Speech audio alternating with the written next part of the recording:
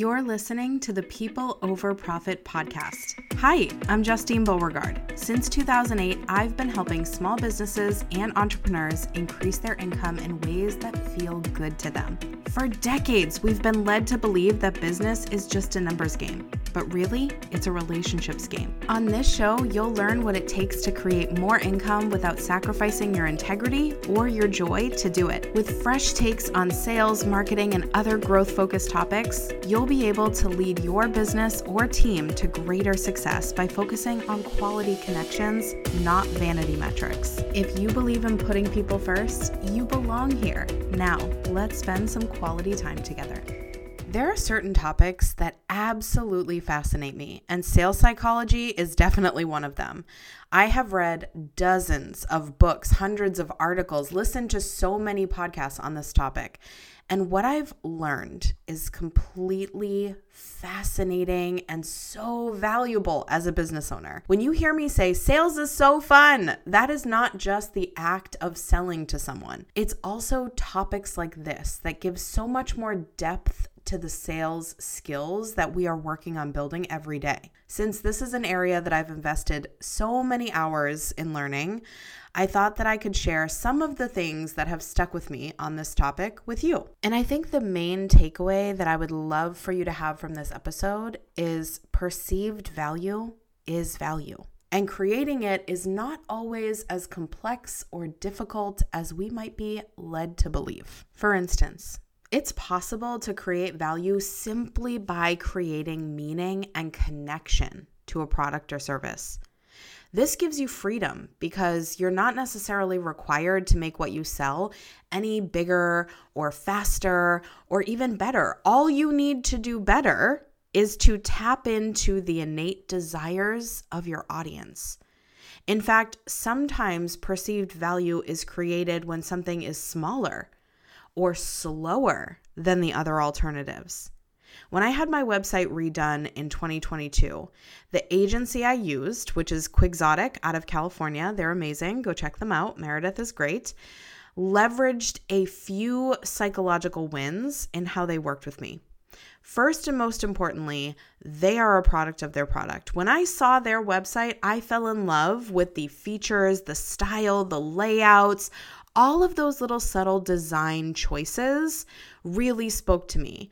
So did their messaging and their brand values about what a website should be. So of course I paid twice as much as all of the other agencies had quoted me. Of course I didn't bat an eye when they had me pay in full over 90 days before they even took a look at my website.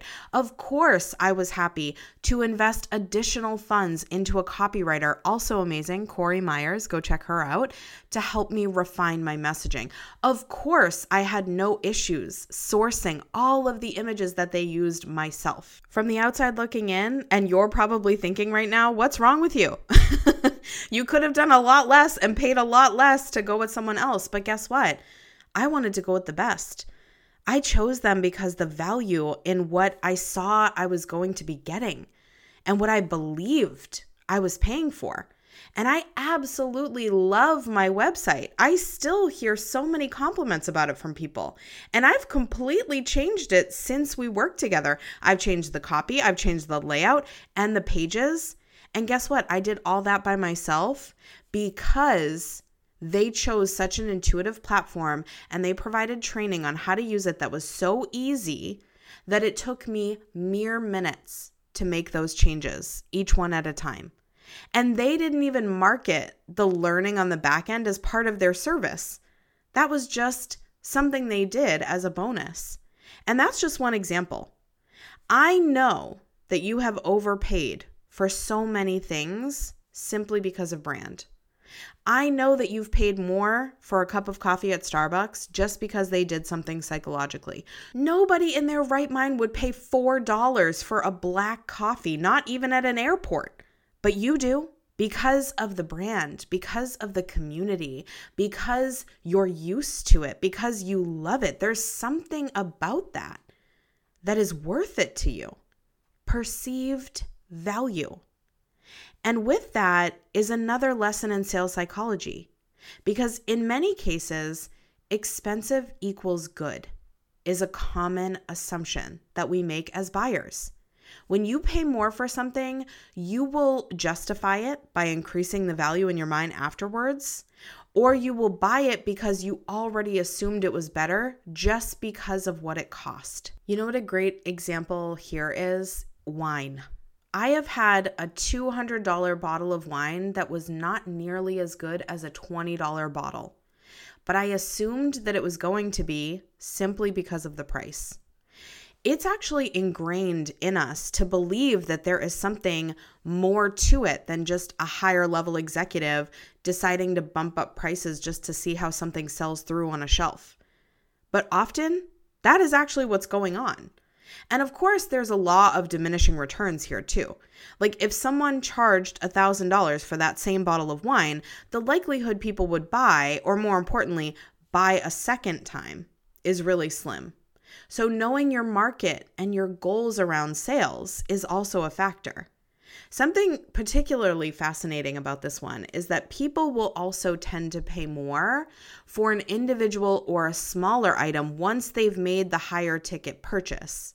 So if you sell someone a house, it's very likely they're going to upgrade to a hardwood floor or a granite countertop. If you sell them a car, they will likely add the bells and whistles or the luxury package to that car. Or if you sell private coaching, they're much more likely to buy into your retreat. But if you just walk up to someone and say, hey, it looks like you have carpet. Do you want to pay tens of thousands of dollars for hardwood floors? The answer is probably going to be no. Think about it. Spending $500 for a family photography session around the holidays makes spending $150 for the digital copies of all of your favorites a no-brainer. But if you sat for those photos for free, and then that photographer tried upselling you on a digital album, even if it was just $99, you would want to think about it. You would probably be more likely to purchase a single image just for your holiday card for $50 and move on. A slightly different example of this is in the fashion industry, specifically the luxury fashion industry. So a Chanel bag will cost you $2,500. Guess how much it costs them to make that bag? Probably $20. The same that it costs for a Coach bag that sells for $100. So what's the difference? Well, what you're buying is not a bag. What you're buying is status. It's a brand culture. It's a lifestyle. And if you want to be even more fascinated, there is equally as much influence in a failed sale with an upsell after. So let's say that you're a sales associate at Michael Kors and you go up to someone and you pitch them on this brand new gorgeous $400 bag and they say, no, I can't afford it. You will much more likely be able to sell them a $90 wallet because there's still an attachment to the status and the brand and the lifestyle, but with the range of affordability. Why do you think Tiffany got into the keychain market and the low-cost necklace market? To say you have a necklace from Tiffany, even though it only costs $200, is a status thing.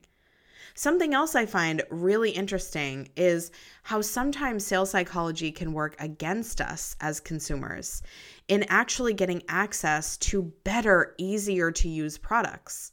So in 2022 on the Diary of a CEO podcast, Stephen Bartlett was talking about this protein company and they were testing out a new product formulation. And when the team came in to present the product, they said that they were able to make it nutritionally complete and taste good.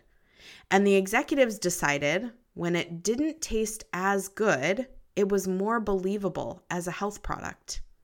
And so they decided to create something that tasted a little more chalky. And this isn't just the only example. A lot of products are intentionally made more complex or slightly worse tasting to reinforce the core values of their marketing.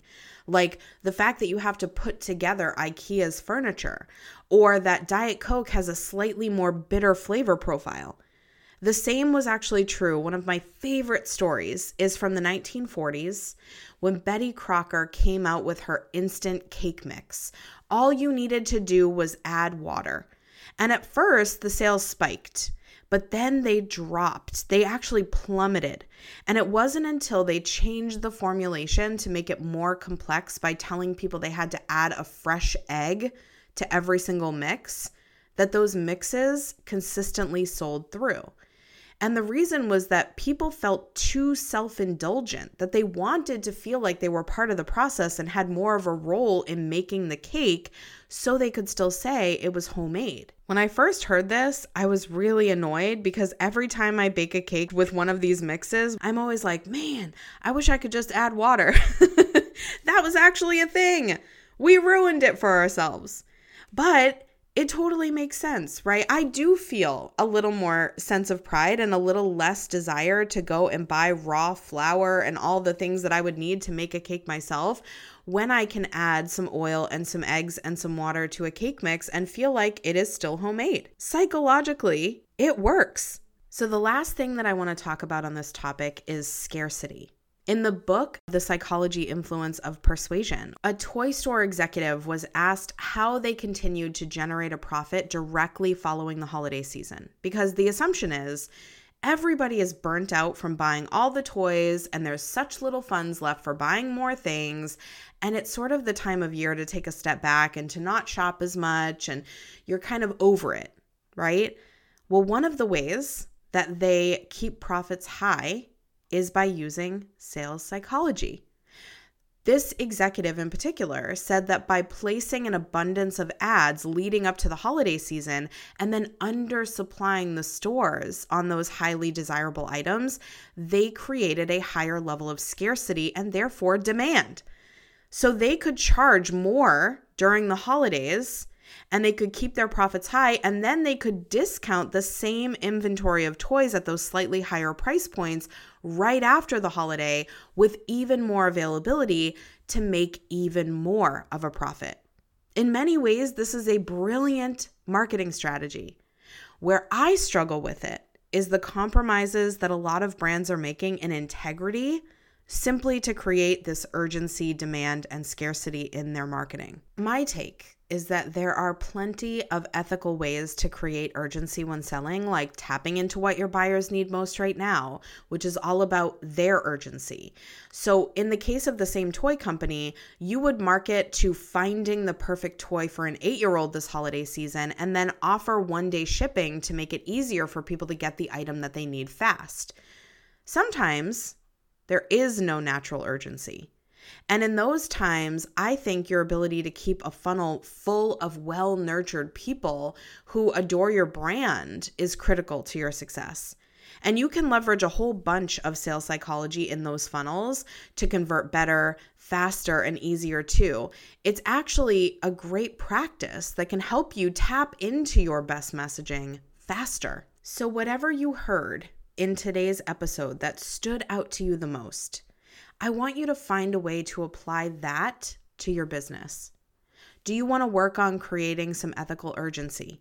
Do you want to add a little more complexity to your offer? Do you want to change up your pricing?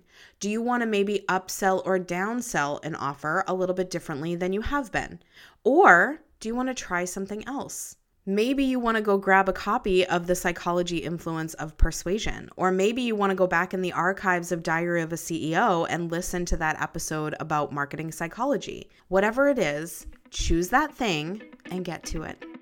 If you found this episode helpful, hit the subscribe button. And if you haven't yet, please rate and review the show. I appreciate your honest feedback. Plus, it helps more people find this content so they can grow their businesses by putting people first too. And if you have any questions or ideas for future episodes, send them to Justine@JustineBeauregard.com. I can't wait to hear from you, and I'll see you next week.